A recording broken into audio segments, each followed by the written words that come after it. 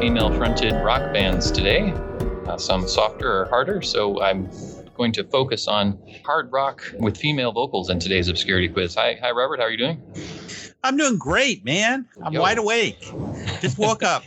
I hope that can be sustained. It's just about lunchtime here in Sri Lanka, and I assume about 1 a.m. in Texas. So we've got a long distance to span. That is correct, sir. As ever, the Obscurity Quiz asks you to rank from most to least popular several albums, usually ones that I hope you've heard of and that are fairly well known. I've sent you I believe.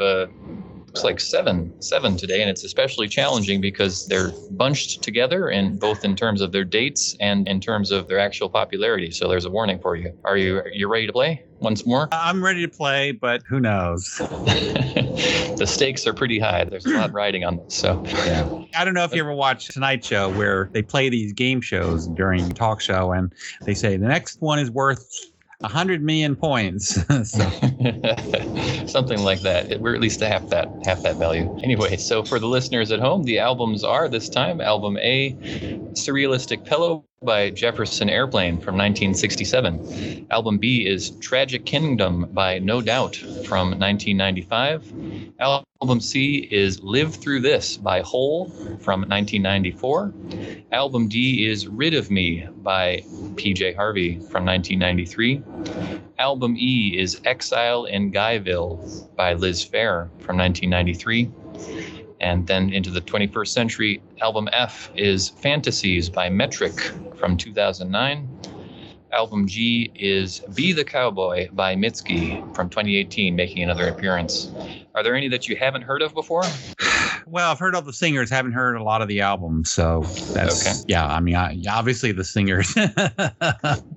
Okay. And I'm sure I've heard the PJ Harvey album because I'm a PJ Harvey nut. Good.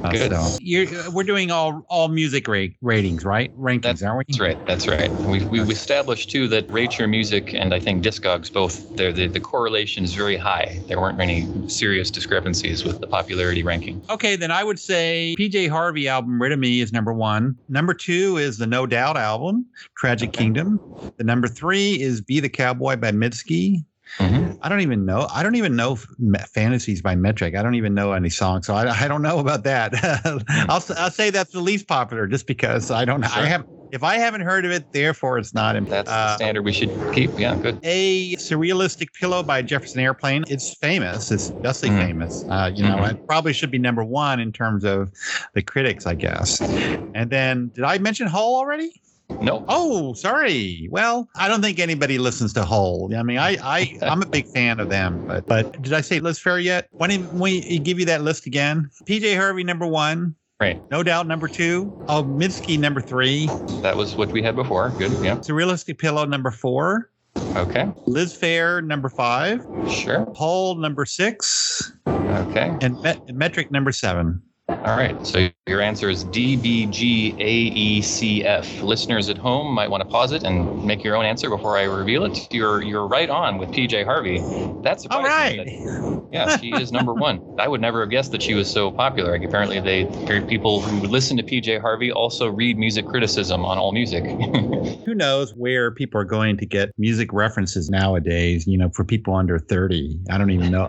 Maybe it's just the demographic of AllMusic more than anything else. But sure. What people who do not read AllMusic are No Doubt and Mitski, so they're much farther down. The answer actually is DAECBGF. So second was Jefferson Airplane, which was surprising to me also. Yeah, that's not that surprising, but yeah. Well, they're old. I mean, I guess some old things, if they're enduring. I'm not sure do kids still listen to that? I don't know. Yeah, that's a good question. Liz Phair is third, so she's still kicking and still out there, I guess.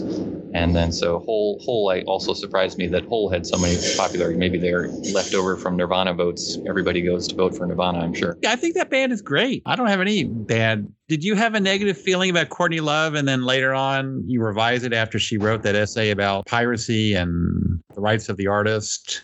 Boy, I haven't read her written work.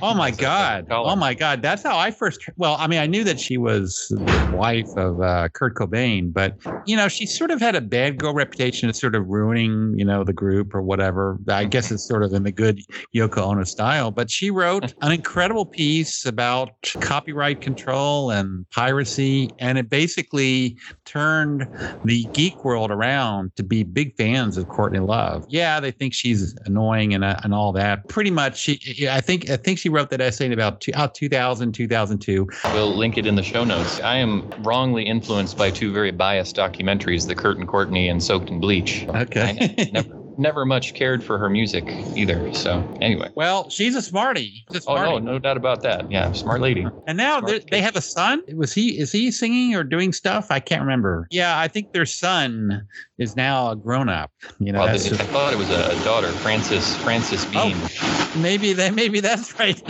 I got the name. I'm pretty sure. Okay. I'm not sure if there's any unusual gender stuff going on with Frances Bean, but.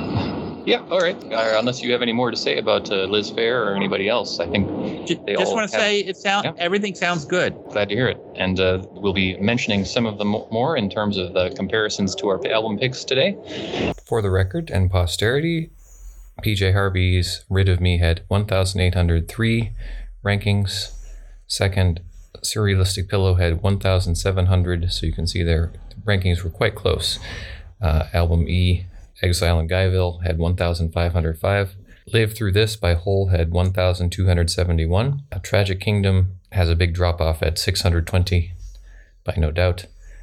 And Be the Cowboy has only 434. Even lower was Metric's Fantasies with only 424. And thank you for playing the Obscurity Quiz. You knew it was coming, and there's no popping out of obscurity.